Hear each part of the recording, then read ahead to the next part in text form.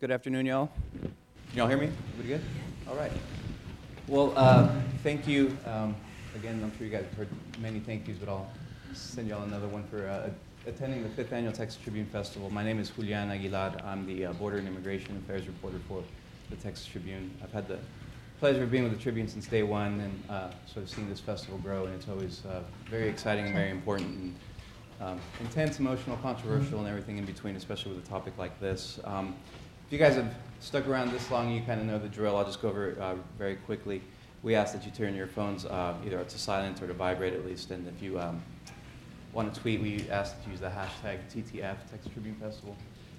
And the format is similar to what you guys have seen several times today. It's about a 40-45 minute discussion up here, and then we'll save the last 15-20 minutes for question and answers. I'll let you all know right before the last question that I ask so you guys can get lined up, and we'll just go in order. Hopefully we'll have time for everybody.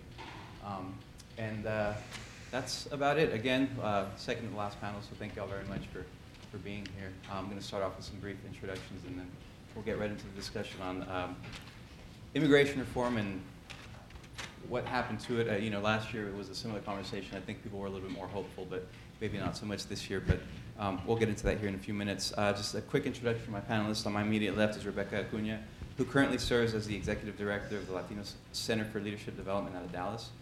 She implements the organization's programs and services. She has previously worked as the chief of staff for State Representative Cesar Blanco from El Paso, who, from what I understand, had a very lively conversation on border security earlier. She was also the statewide press secretary for Wendy Davis's campaign for governor, and she was also the communications director in Washington, D.C. for Congressman Pete Gallego. She was also somewhat of a journalist with the Rio Grande Guardian way back in the day, so pleasure to have her here. To her left is Mr. Bill Hammond. Since 1988, he's led the Texas Association of Business. It's the state's largest business organization. Previously, he served on the Texas Workforce Commission and was appointed chairman by former Governor George W. Bush. He also served 4 terms in the Texas House, and in 2011, he was named one of the 25 most powerful people in Texas politics. If you guys know the Capitol, you've no doubt seen Mr. Hammond talking to people and having a lot of influence sort of in the conversations, especially about business and immigration reform issues. To his left is Esperanza Hope Andrade. She was appointed to the Texas Workforce Commission in March of 2013 and finished her term in February. From 2008 to 2012, she served as the first Latina Secretary of State. She's also served on the Texas Transportation Commission. Excuse me.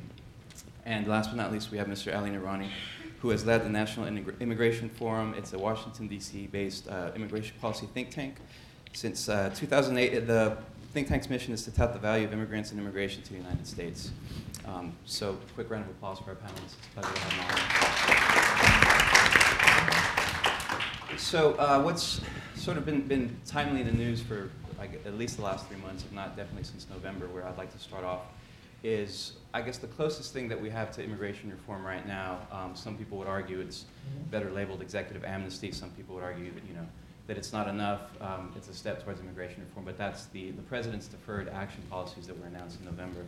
And those have been tied up at the 5th Circuit. The quick rundown is in November, the president announced that he was going to tell Immigration and Customs Enforcement and the related agencies to use prosecutorial discretion, which would allow roughly 5 million undocumented immigrants in the country to apply for a renewable work permit and for legal status. There's a big difference between legal presence and legal status. Legal status is that you're allowed to be here without the fear of deportation. Legal presence is you've obviously worked to have some sort of valid visa, or you're on your way to a green card, which is sort of the generic definitions of both. But they're very controversial, and there's a big difference. And we'll get into that here in a bit.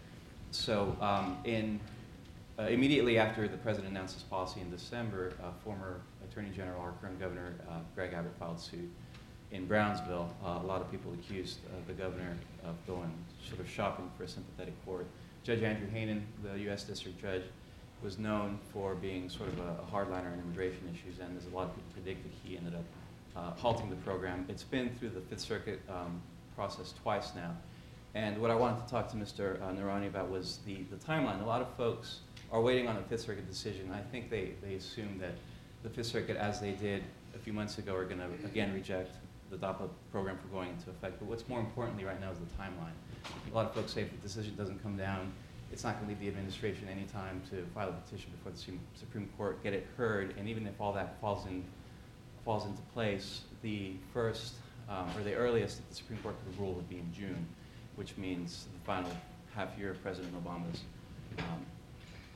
presidency. So I just wanted to ask you, how important is it that the Fifth Circuit rules on this within the next few weeks?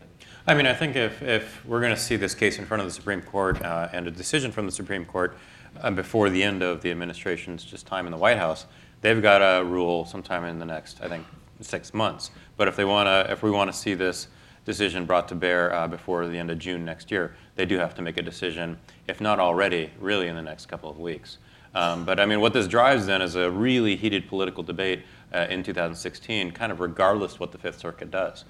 Because if they hold the ball, which I think they will do, and clearly they are doing, I mean, at some point they're going to have to make a decision. If they don't make a decision next year, what happens within the Republican nomination primary debate is that, I mean, we're seeing it before our eyes. You see the field being dragged to the right by Trump, et cetera, and you see the reasonable voices, Bush, Rubio, Kasich, others, who they have nowhere to go. And you know, the president's executive actions, policy-wise, are really good, I think. Politically, they're kind of a recipe for disaster with the Republican Party unless they put forward something constructively on the legislative front. Mr. Hammond, I'd like to ask you, there's a lot of folks in your party that say that the president went about We're nonpartisan. Sorry? We're nonpartisan. Well, do you But still go ahead. identify as a Republican? I understand. You individually? Right. Yeah. You served as a Republican, correct? That's correct. Okay, all right, just making sure. A lot of folks in the Republican Party say that the president went about it the wrong way, whether they agree or not with his policies or what he was trying to do.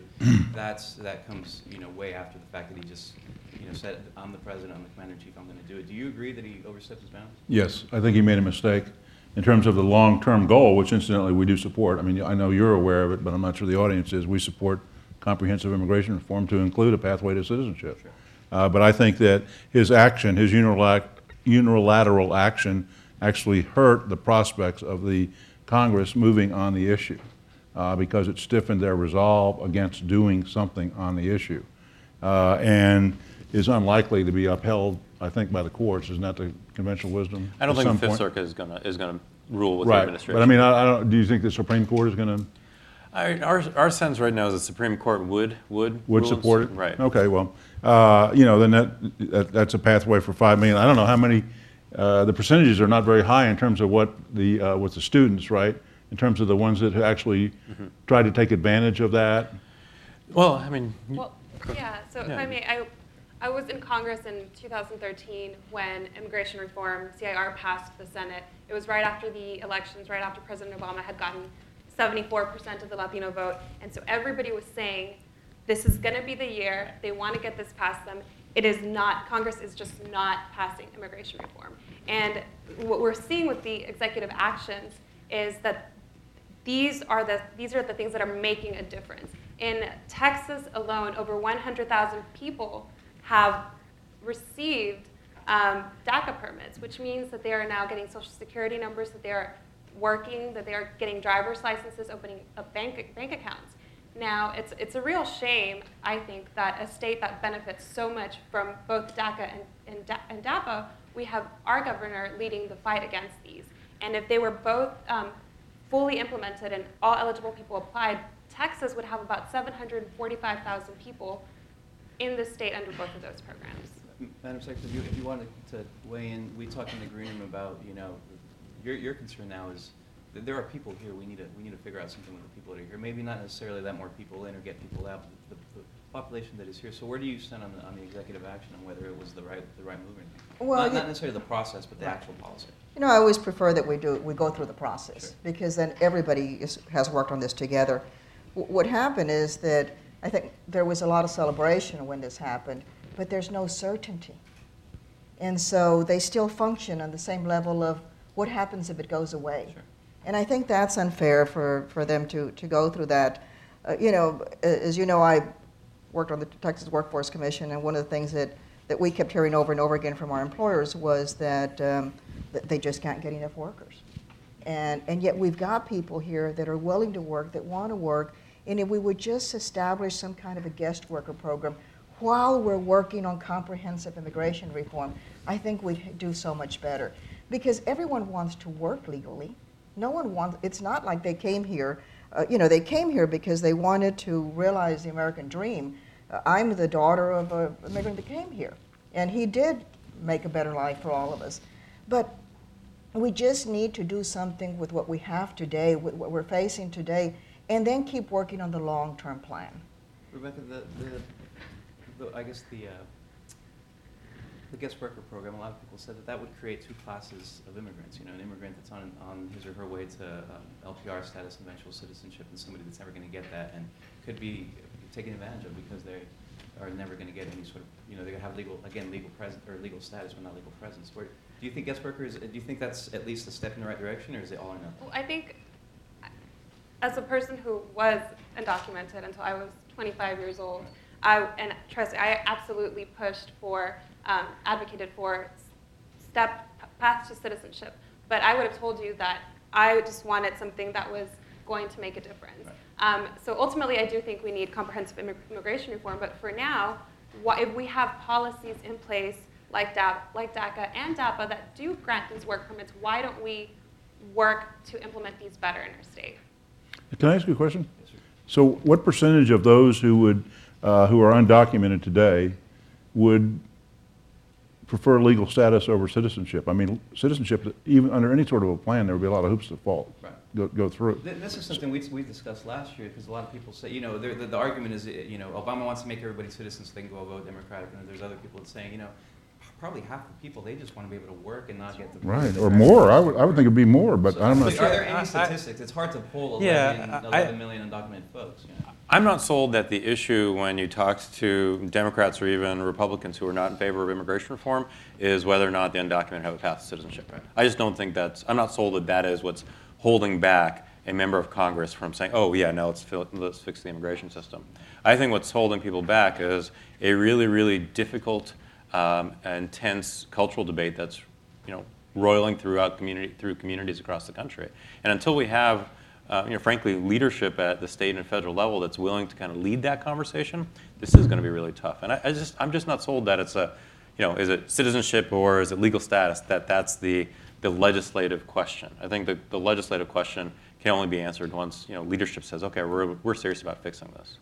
And if I may add, a study that I recently saw was that not everybody wants citizenship. Right. And I believe that citizenship should be earned, and that there should be a pathway eventually to citizenship, but only after you've done, there's a criteria. This is the best country in the world. We should earn that.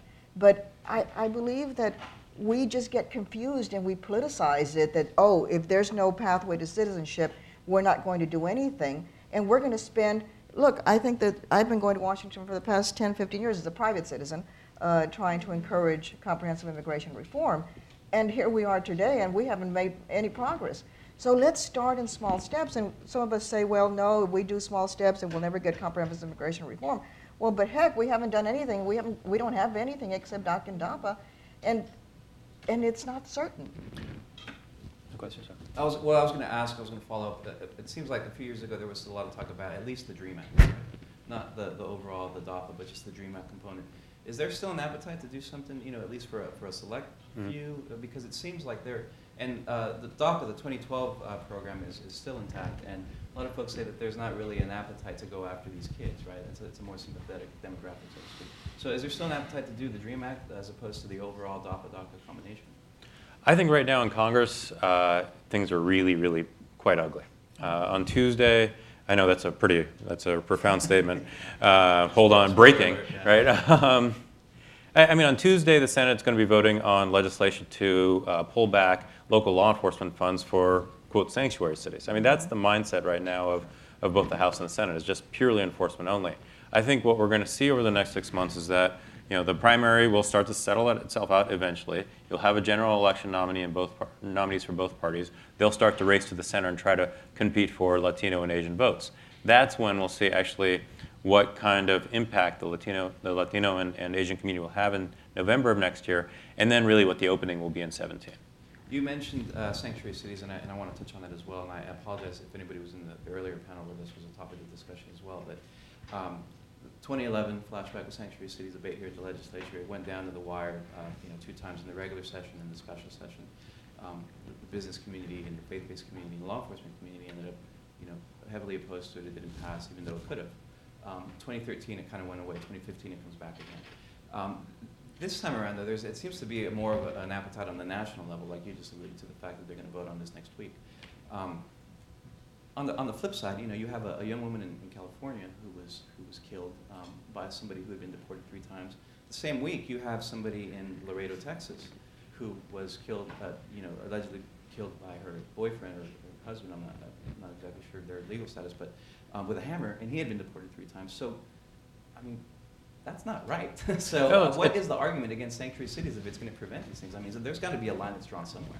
I mean, it's absolutely not right. I mean, these are terrible things that happen. And the way to handle those is that you make sure that local law enforcement are able to focus their resources, but more importantly, that federal law enforcement are able to focus their resources. Right now, you have 10 million people who are living undocumented, and you have immigration and customs enforcement that are, frankly, they're looking for a pin in a haystack, a needle in a haystack.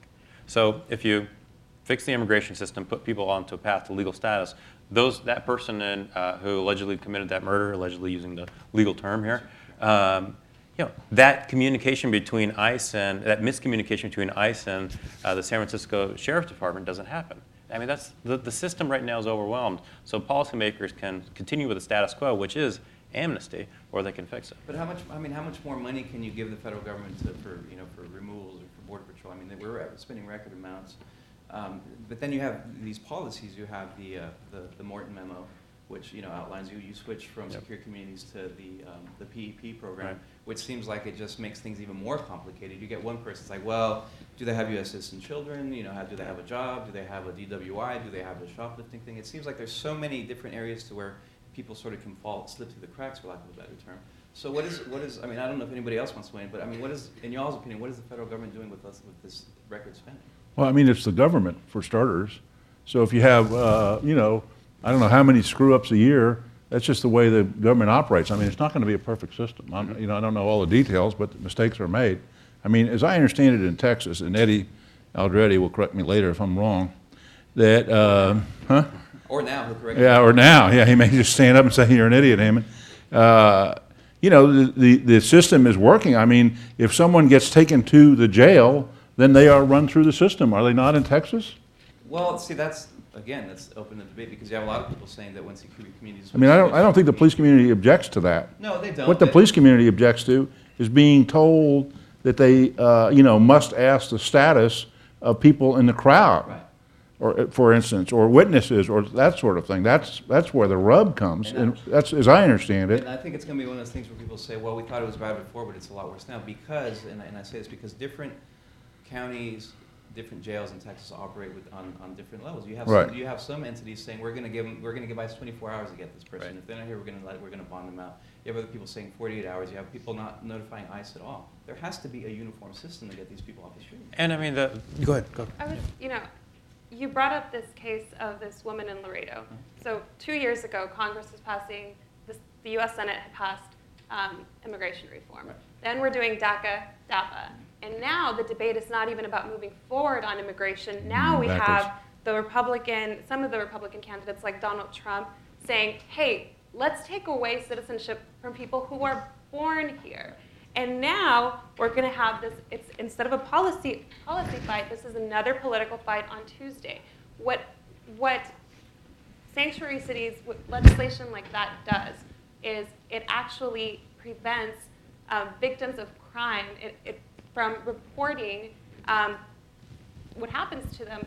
Women who are the victims of domestic violence, who are undocumented, are very unlikely to go to the police, and especially if these policies were put in place. And that goes into the definition, at least at the state level, on when the legislation was crafted in 2011, it was any person that was detained or arrested. And I think the word detained was, well, what does that mean? Does that mean, hey, you witnessed a crime, I'm going to talk to you, which technically is you're being detained by law enforcement, or you're in cuffs and you're being run through the system. So I agree that there was a lot of, ambiguity with the terms that were used.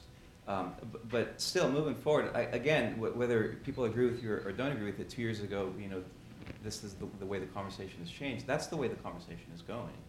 So what is Go ahead, sorry. But I mean, so I said earlier that Congress is in a bad place, Right. but I think the debate is actually in a great place. Because there's a very clear choice for the public. Donald Trump, the leading contender for the Republican Party, is presenting a very clear choice to the public. He's saying, I'm in favor of mass deportation, so vote for me. Sure. Right? And the other candidates are saying, we're in favor of a humane solution. So I think that the clarity of the choice, it crystallizes the debate, and that, for us, is a really good thing. I'm going to echo a comment from my colleague Alexa Uda this morning, who said, if you would have told me a year ago that Donald Trump would be mentioned so many times at this year's festival, I mean, I wouldn't have bet money on it. But is that a reflection of the way you think the people are so upset in this country, Madam Secretary, that's why he's so popular? Not to say he's not going to fall off in the next few weeks or months, but do you think it's because people are so frustrated?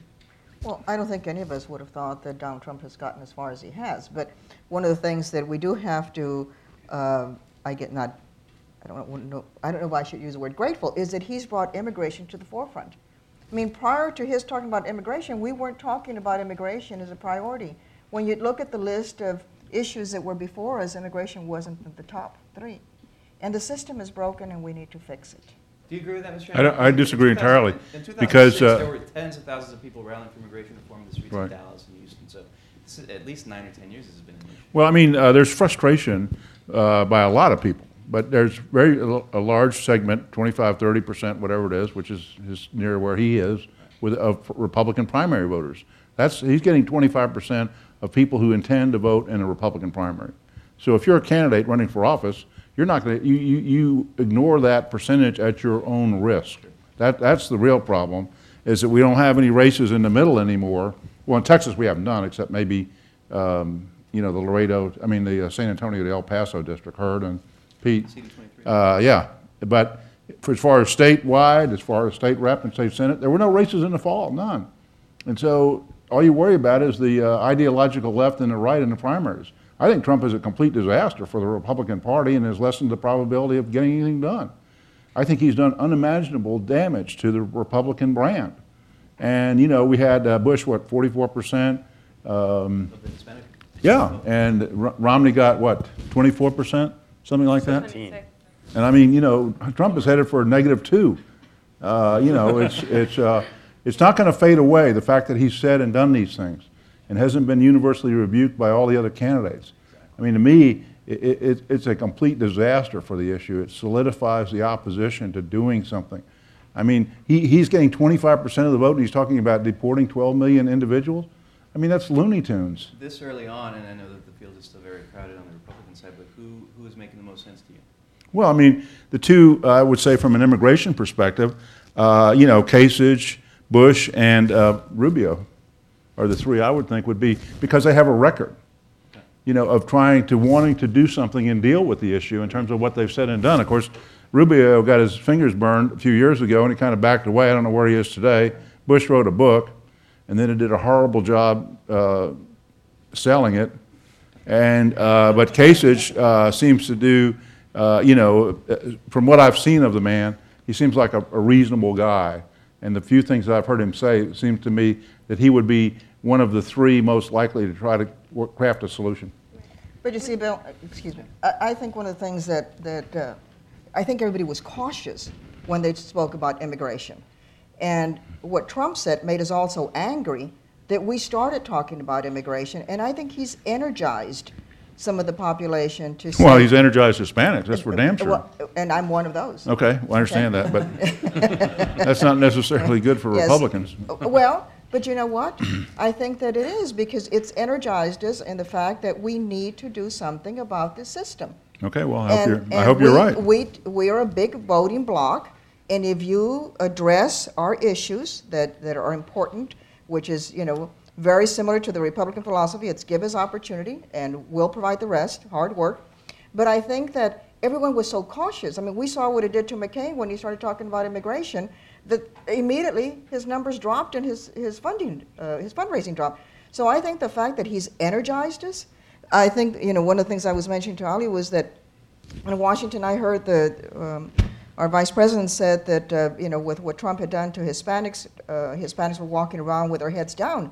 We're not walking around with our heads down. We're energized. And you know what? We're going to make sure that we get the right candidate in office to fix this broken system. On a Right, but I would also, I'm sorry, but I think you're going to need a Republican to solve this problem. I don't think you're going to do it with a Democratic president. Why's that? Well, just because the Republicans are going to control the House, I think that's pretty much considered. And in the Senate, either they might be at 51 or 48 or but they're going to be a substantial. I think the probability is better with a Republican. Is there no room though? Am I being too cynical to say that people cannot learn and in the next couple of years craft legislation based on parts of the Gang of Eight bill, based on this DACA, intricacies in the process? I mean, can't people learn from what's already been done and sort of put something that's more palatable to everybody? Go ahead. If you just look at, we're not shifting in that direction. It's going, I agree with Mr. Hammond. Donald Trump has shifted this conversation so much further to the right than anybody could have imagined, where you have Ted Cruz saying, okay, I don't agree with birthright citizenship either. Let's repeal the 14th Amendment, where you had Jeb Bush now saying, I'm going to repeal DACA, if I'm president, DACA within the first 100 days. Oh, I've never used anchor babies, but I wasn't talking about Latinos. I really meant Asians.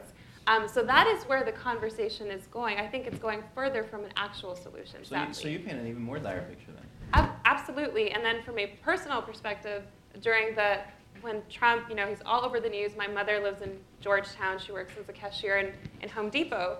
And she's a citizen. And she said to me, I'm so scared of Donald Trump. I said, Mom, he's never going to win.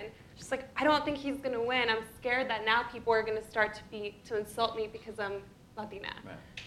Yeah, going back to what I was asking earlier, any way to sort of learn from what's already been done and put a new pitch forward? Go ahead. We know what the solutions are. They're not hidden in some book in the library. They're out there right now. We know what the things are, the elements of comprehensive immigration reform. You make it seem so easy, but nothing's happening. Well, it's not easy. But I mean, you say, are the solutions there? I think the solutions are there. They're putting together the pieces of the pie to get you to 51% of the legislators, or 60% in the Senate. I mean, the policy framework is there. The question is the politics. So, since I'm the one up here thinking that we're in a great position, I'll kind of expand a little bit on that. I think there are three scenarios come 2017. There is one scenario where Donald Trump wins. We're going to skip over that. There's another scenario where it's a Bush, Rubio, or Kasich. I think they win because they are able to motivate enough Latino voters in a Florida, a Colorado, or a Nevada in order to take one of those states. So they're going to need one of those three states. Then the third scenario is a Hillary Clinton win, where it's more than likely a blowout based on massive turnout by Latino voters in those states plus Virginia. Northern Virginia now is all Asian and Latino. So what I mean by that is that, again, either of those last two scenarios means that Republicans, if they are in the House, the new Speaker of the House at that point is saying, you know what, I'm not going to make the same mistake that John Mader made. Right. I'm going to get this done and get it over with. Let's say I agree it's going to be a 51-49 split, one direction or another, maybe more, maybe a little bit more in the Senate. There will be the same amount of political pressure. For us, I think for all of us in the room, there's two things we have to do, whether it's on the Republican side or the Democratic side.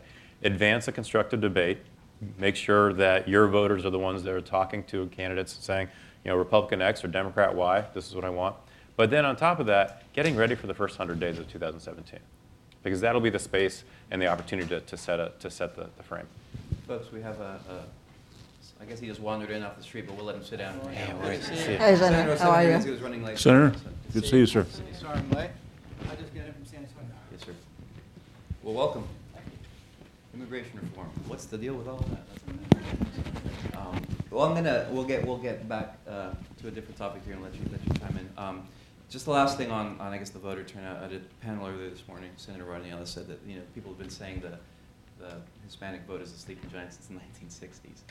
So there's a lot of talk between here and election day, and we'll see what actually happens. They're I think Trump is working on that. Well, I mean, credit where credit's due. The Hispanic, the Latinos that vote in this country, they are interested in immigration, but they're also interested in transportation and education and healthcare.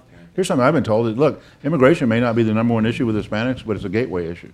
And if you can't get through the gate, you can't sell the product.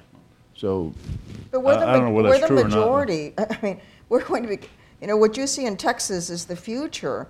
And when, I guess I'm having a hard time when you say they, it's Okay, we. well, It's we. Okay, well, it's not me. No, it's not you. Look at me. But I mean, it's, we seem to forget that there's, and I don't know the exact number, but there's 11 million people here. And we're all working on trying the future, and that's going to take years. But no one is talking about what are we doing with those people that are here? Are they getting abused because of their employer, because they don't have papers? Well, we should correct that. We've got children in schools that are here, and that their parents are here, and that they don't get engaged in their children's school because they're afraid to, and that's going to hurt the future of their children. We need to remind ourselves that they're here, and we have a responsibility. And while we're all of us working in Washington trying to get some kind of immigration reform, we must not forget the ones that are here. I want to go into new statistics that came out a few months ago. It came out that immigrants from Asia were now more than the immigrants from Mexico. It's not to say that there are more. There's still, the Mexican immigrants are still the largest immigrant bloc, but the pattern is shifting to where there are fewer and fewer coming. Is that going to inform the debate? And I'll just be blunt. Is it because there are fewer Mexicans that people are going to be more palatable to immigration reform? No, I don't think it's an issue in terms of I think it's been an easy political punching bag. I mean, there's certain red meat primary boxes people check off in certain primaries, and immigration is one of those. If you talk about the border, or you talk about Obamacare, there's certain things that they just seem to have to beat up on in order to run. But this morning, Univision in San Antonio had an education fair, Feria Escolar. The panel that I led up was, what should immigrant parents know about education? And it was 100% in Spanish. And what they wanted to talk about was, how do I help my child be successful? How do I help my child succeed in grade school, high school, get into college? And so the issues, as a state, we can't be myopic about this. I mean, we already have 114,000 foreign-born servicemen and women serving in our armed forces, 12% of our population, not U.S. citizens. We're here. I mean, the issue is, how as Americans can we come to terms with a pathway to citizenship that makes sense? That gets people out of the shadows, that has them paying taxes and a part of society. I met with some Marshall Fellows from Europe a few days ago in San Antonio. They were talking about that as a country, the United States has been more ready to adopt and to integrate immigrants into their society, and that's what they feel more, that we do it more successfully than they do in Europe. They're having troubles with immigration now, and they're here trying to learn, and they find it odd that our presidential candidates are so far apart on these issues. Secretary, you mentioned workers and being, working without proper documentation, and that being sort of ripe for abuse. And I want to talk about, at the state level anyway, E-Verify legislation. So before he left office, former Governor Perry issued an executive order mandating that state agencies adopt the E-Verify system, and also the companies that have contracts with the state agencies. There was a Senate bill by Senator Schwartner, Republican from Georgetown, that pretty much codified that policy, except it took out the state contractor provision. It's just for state agencies. Now it's gone before there's a request into the Attorney General of Texas to clarify which policy should be in place, because TxDOT, from what I understand, is the one that requested the opinion, because they're still doing the state contractors and the state agencies. I guess there's so many, should we do this, should we do that, should we do that? Texas is such a red state, and the Republicans control the state, and they can pretty much pass what they would like. Why is it so difficult to get clarity on something that's as simple as an E-Verify, and a watered-down E-Verify bill? I guess I'll ask, both of y'all, we talked about E-Verify, and you say E-Verify is fine if it's only for future employers or prospective employees, which is the Well, change. I said there are a lot of concerns about the validity of E-Verify and false positive and that sort of thing. Sure. I'm a 30,000-foot guy. You probably know a lot more about E-Verify than I do. I would be concerned about it as a policy because of the lack of effectiveness. And then if you get into it, there are a lot of problems associated with that because of lack of reliability. And again, it needs to be part of a comprehensive system. I mean, the only way really it'll work is if you allow enough legal immigration to meet the needs of employers. if you don't do that, you're going to continue to have problems, Going back in my to opinion. So, to, sorry. to the flaws, I think now the studies, it's anywhere from 98 to 99%, Oh, really? accurate and effective. You said, it's government, it's not going to be perfect. Doesn't that sort of fall into that same category? It's like, this is the best system we have, why not implement it? Well, I'm not sure. I mean, what is your position on E-Verify these Do you want days? to talk to the state, and then I'll talk Sure. to the federal? Okay. Yeah. As a state agency, I think we serve as a role model for the rest of the state. Texas is a business-friendly state, so we try not to tell businesses how to do business. Sure. But I will tell you that as an employer, we did E-Verify, and it certainly provided a safe net for us if we ever had audits. We could always go back to saying that all our employees were part of the E-Verify program. So I think it's up to the employer as to if they want to pursue that, but I certainly would encourage it. Senator, did you support that? I think E-Verify, oddly enough, I find it ironic that we're in a session full of folks asking to shrink government. It seems that we would expand government when it comes to finding illegal employees or undocumented employees. When I don't think, to me, this is another example of a solution looking for a problem to solve. I don't think state agencies are out there looking to hire undocumented workers. It's another one of those, is it a feel-good? E-Verify, in my opinion, is unnecessary. I mean, we already process I-9 forms. And so, I mean, to me, it seems that if you're doing this, it's just burdensome, costly, potentially confusing for agencies. There's no guarantee on the errors.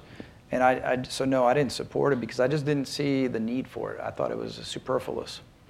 Danny, but you bring up a good point. You're talking about how the state implemented it for state agencies for future employees, but they said, but contractors don't apply. And I think that is essentially an admission that the state probably does, at some level, rely on undocumented workers. Well, the counter-argument would be, like the Madam Secretary said, we're not going to tell the private businesses how to do business. It's, this is Texas, it's hands-off. But I'm not sure about the 98% because I've got some labor lawyers that are members of ours, and I asked one of them recently. He's an immigration guy, and I said, "What do you give E-Verify?" He said, a D-.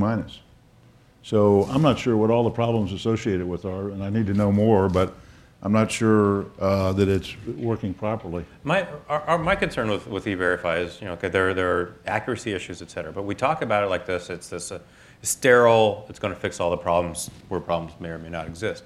But the fact is that when a company is audited, what happens is that, let's say I employ 100 people.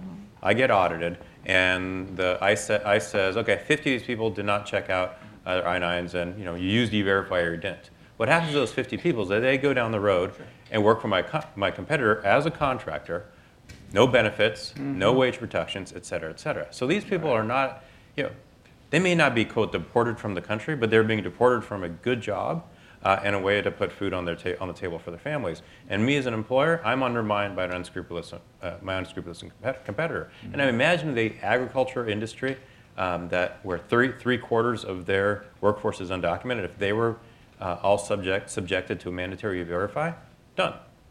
I mean, so I just think we talk about E-Verify like it's this abstract, fix-all program, and it's a social and economic disaster waiting to happen. I think it should be a choice for the employer. If they want to do things in a way that would protect them in the future, That's fair. they would take it. If they don't, that's their chance. But I do think that if we had a legal guest worker program, we wouldn't be facing these challenges. So the last thing on the current E-Verify issue is that the Governor Perry's order said that it was in place until another governor sort of struck it from the record and did his own thing. So Governor Abbott can make the decision. He can say, go with the Senate bill, which is just for state agencies, or go with Perry's mandate, which is for state agencies and the contractors. He decided to stay out of the fray and leave it to the Attorney General. So read into that what you might want to, but it gives them good coverage. Say, hey, that's not me, that's them, and I'll let them kind of deal with it. But a lot of people are saying, well, Governor Abbott, if he wanted to, crack down on the immigration issue, he could just say, well, no, I'm going to stick with Perry's order because it also, it also makes sure that undocumented workers aren't working for these contractors. Folks, we're going to start taking questions. We kind of burnt through this time very quickly, so if you guys had anything that you were wanting to ask, feel free to line up to the microphone.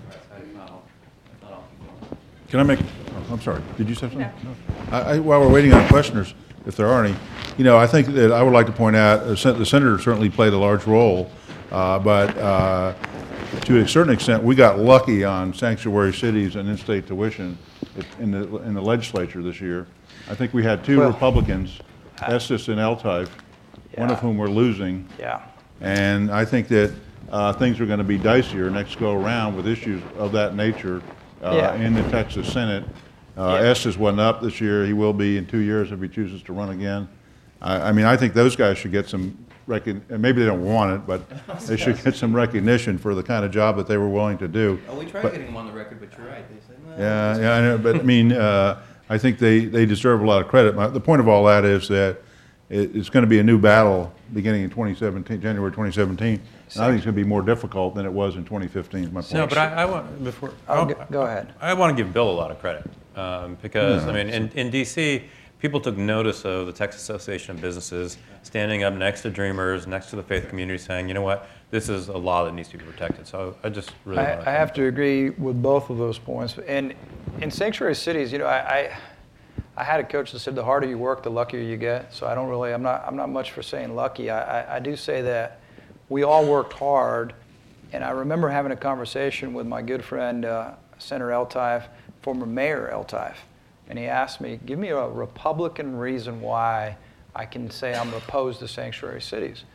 And I said, you remember when you were mayor? He said, yeah, of course. You had a police chief, right? Yeah. Did you want your police chief setting the policy in terms of who he arrested for how long, who he detained for how long, or do you want the state of Texas telling your police chief his officers are free of everything? They have to listen on everything except immigration. He said, no, of course. You got to have cities got to be able to run their own police departments. Sir? Hi. I'm a current beneficiary of DACA and a current student here at UT, and so I've personally seen the benefits of the program. And so kind of makes me kind of anxious, like right now with the primaries, with the candidates having complete, like, you know, both spectrums of the side. And so what are some possible scenarios, like going into 2018, as to like the future of the program, and if any of those scenarios include taking it away, what would be of those people that are current beneficiaries? What happens to the folks that had First, Go ahead. Ali mentioned this. 2017 is going to be the first 100 days of a new president. It's also going to be the next legislative session.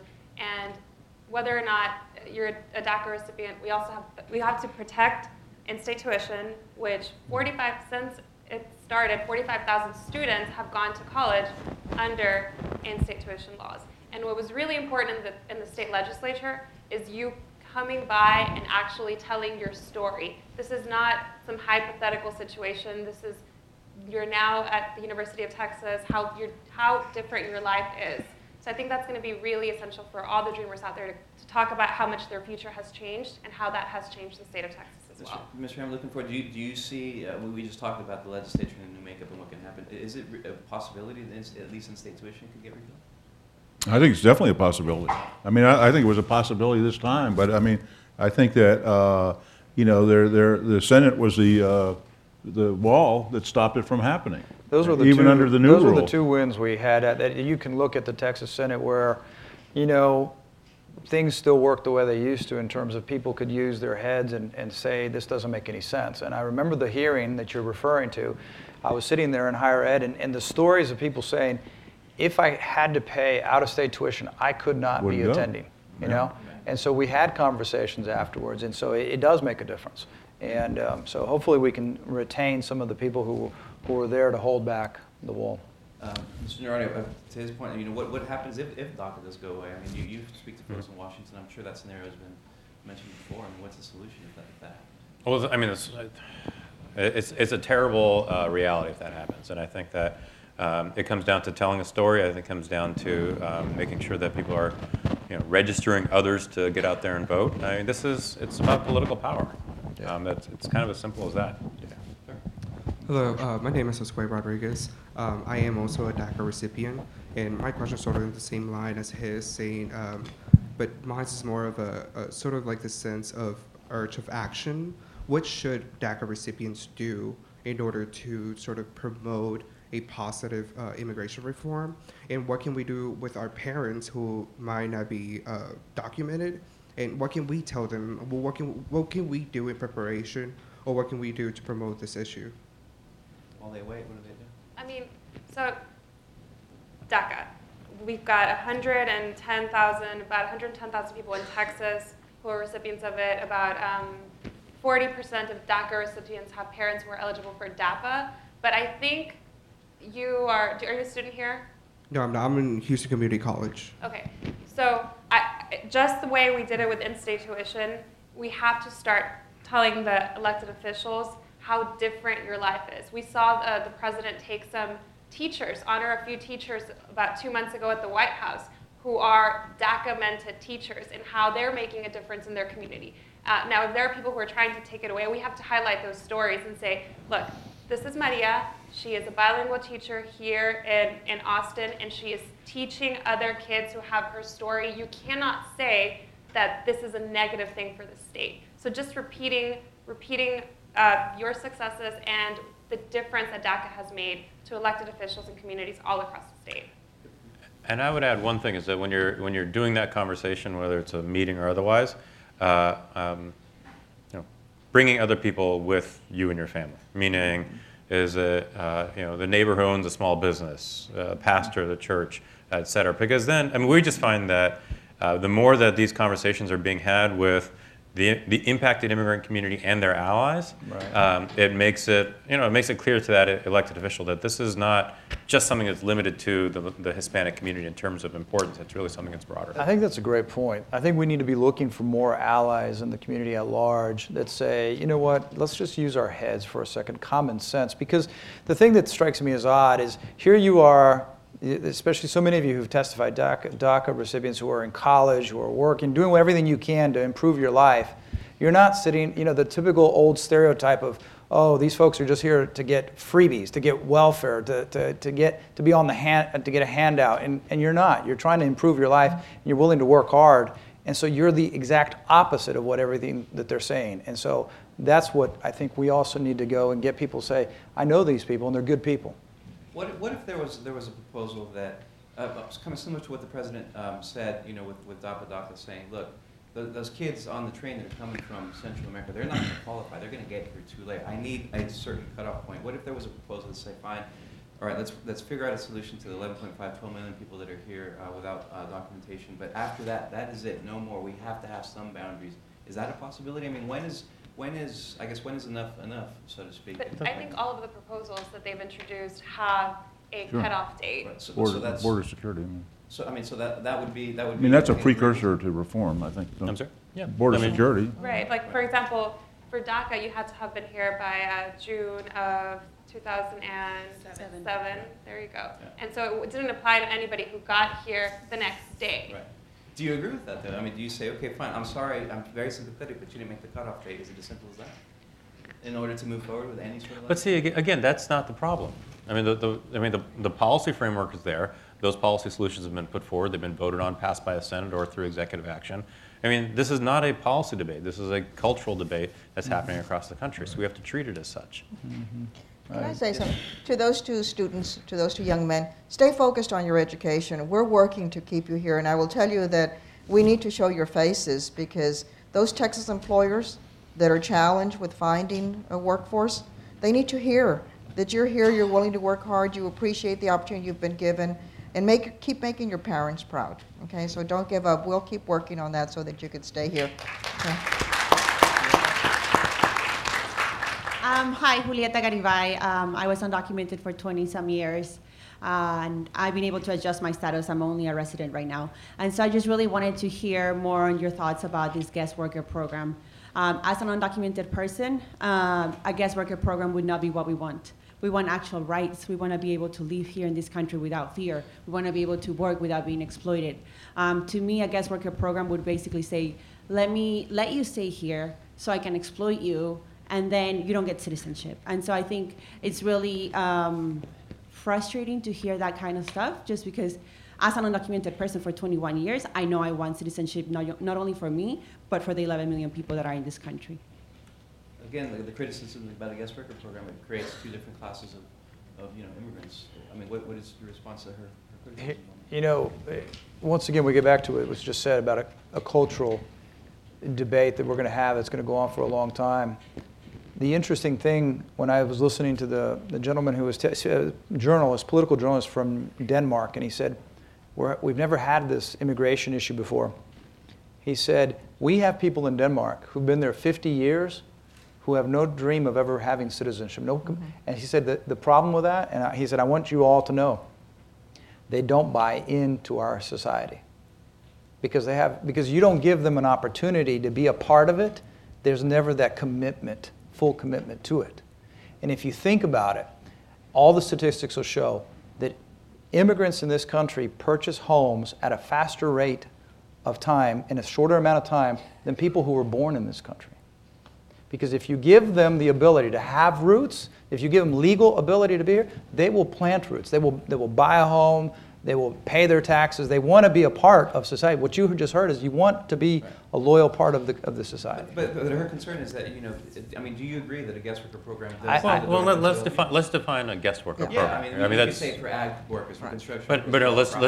Let's define the term guest worker. So for us, it is a work visa program that allows people to come into the country that where the visa is portable, so the person is not tied to their employer. The person has work protections, et cetera. And then that person is then able to adjust their status to go from a work visa program or the shorthand term, a guest worker visa, to a permanent status, et cetera. That's the way we would define it. I don't know how others would define it. And it's illegal. It's a way to be here legally and be able to work. If we wait until comprehensive immigration reform, it may take you years. And do you want to, like you were undocumented for 21 years, at least a legal guest work program would give you the right, okay, just like all employees, you would fall under that. And to me, that's what we need to deal with, is what we're facing right now, because it may take years before we get what we need done. But I'd like to follow it up with a pathway to legal citizenship. I think there's importance to say, if you pay dues, here's the hypocrisy of this country. If you bring $1 million or $500,000 or whatever, and you get your EB-5, if you go and say, I'm going to go invest, if I'm a wealthy foreigner, well, let's give you this fast track to your visa and to be a part of our society. But what about sweat equity? I mean, that's what built this country. And so I think that we need to respect the investment that people are willing to make with their hard work as well. If you're building the townhomes where players used to be. Exactly.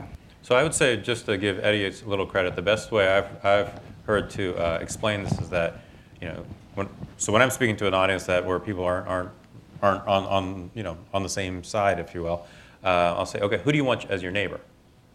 A renter or an owner? So the question is that who do we want to come to this country? Somebody who's renting the American dream or somebody who's owning the American dream as a U.S. citizen?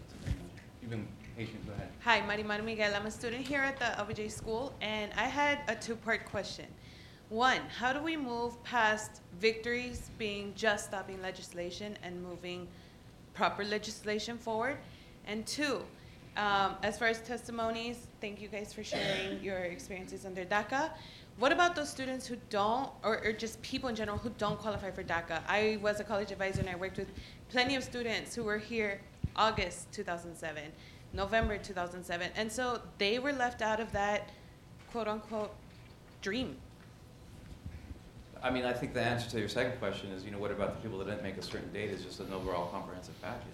It includes everybody. But to the first question, I mean, it does seem that way to where, not being blown out is good enough for now until we kind of, until folks sort of regroup or until, kind of go back to the drawing board. I mean, it seems like the Democrats on these immigration issues, after Sine Die, they were just like, that was close.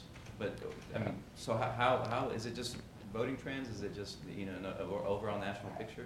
At least at the state level, how do you move forward to the question that was asked? We were put in this position with redistricting. I mean, that's the first step if you want to build up a big enough margin of cushion to have what you want. I mean, but how do you control redistricting is by controlling the numbers already in there.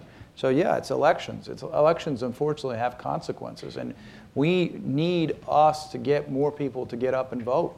And many times I have heard on the campaign trail, ¿para qué voto? Todos son iguales, se tapan con la misma cobija.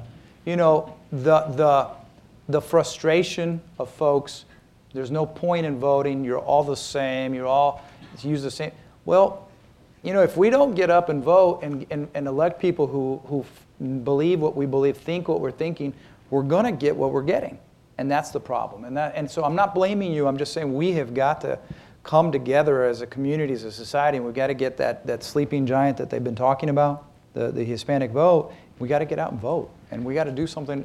That's the only way. I mean, we have to, because, I mean, it's simple mathematics. I mean, other than that, or it becomes somehow we find a way to get the Republicans to buy into it being the best thing, being something good for business. And, I was listening to Hope, and, Hope, if people don't know, she's a Republican, and she's, advising you on staying in school, keep being proud, keep doing the things. I'm not going to make, I don't know, Bill, you've always been a good Republican, but he's out there with us too on this issue. So that's the other thing is that, I don't know what we do. I feel like the Republican Party seems to be going through a cycle with Donald Trump and others of I don't know what's going to end up coming out of there. And it's kind of scary. But Senator, I'm going to give you the same message that I gave these young students, is those of us that believe in conservative, that we were guided by the conservative philosophy, we're still focused on the same issues, which is making sure that we provide opportunities for our young ones, that as long as they work hard, they can be anything they want. And for you, the one thing I ask, and that's most important, I spent 4.5 years as Secretary of State traveling the state trying to get people to go out and vote. I was restricted by, I couldn't actually say go out and vote, but I would try to get you educated on the voting process. And what we need to do is we need to start in the home. We need to make sure that we talk to our brothers and sisters and parents about what the most important privilege that we have as citizens of this great country is to go out and vote. And also to learn about the candidates. We vote for so-and-so because, mi comadre, or my neighbor, or this person believes that it's the right person. Who's right for our future, for our family? Senator Menendez just mentioned that I'm a conservative and I'm proud to be one, but that he and I, we work great together. Because at the end of the day, we all want the same thing. The only thing that differs is how we're going to get there. I have time for one last question. Just to add something to her. I know you talked a lot about the people that are left out, but we also have homework to do with the current program. So 1.2 million people are eligible for DACA, but only 700,000 have applied. So let's work to find out why those kids have not yet applied. And second, every single year, here's what a lot of people don't know, 90,000 more kids age in when they turn 15 and are eligible to apply. So we have to make sure we get to these 15-year-olds and say, you have to apply for DACA because there's so many people that have no other legal no other venue to achieve this than you do. Last question. Thank you. Yes, ma'am.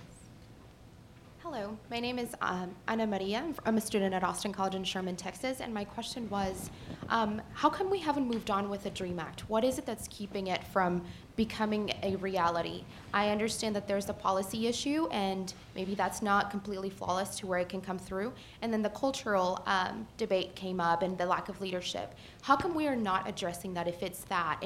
And what is it exactly of the cultural issue that we need to be pinpointing and asking of our legislators to address so that we can move on with such a great piece of legislature that is obviously needed? I mean, wow, I bow down to you guys. Great work. I mean, I think it seems like we talked about this a little bit. It kind of got lost in the DREAM Act separately. Kind of got lost in the conversation about overall immigration reform. So that's not to say that it's not still alive, or is it completely dead? I guess I'll ask you because you're. I mean, it's always there. I mean, I'm not sure if it's been filed, but it's very easy. If somebody wants to do it, they can file it. I mean, it comes down to getting the 218 in the House, getting the 60 votes in the Senate, and getting the signature of the president. And I think, from our perspective, what we are doing is focusing in on very specific regions and districts across the country, engaging center, conservative and moderate faith, law enforcement, business leaders, because there's incredible leadership from the Hispanic community to make sure that there is a strong political voice. What's neat, where we need to continue to build work is cloning Bill Hammond and having more Bill Hammond. Scary thought. But he's mentioned 218, and even with comprehensive immigration reform, we would have had 218 votes had they put it up for a vote. Right. Folks, we're out of time. Thank you all so very much for joining us.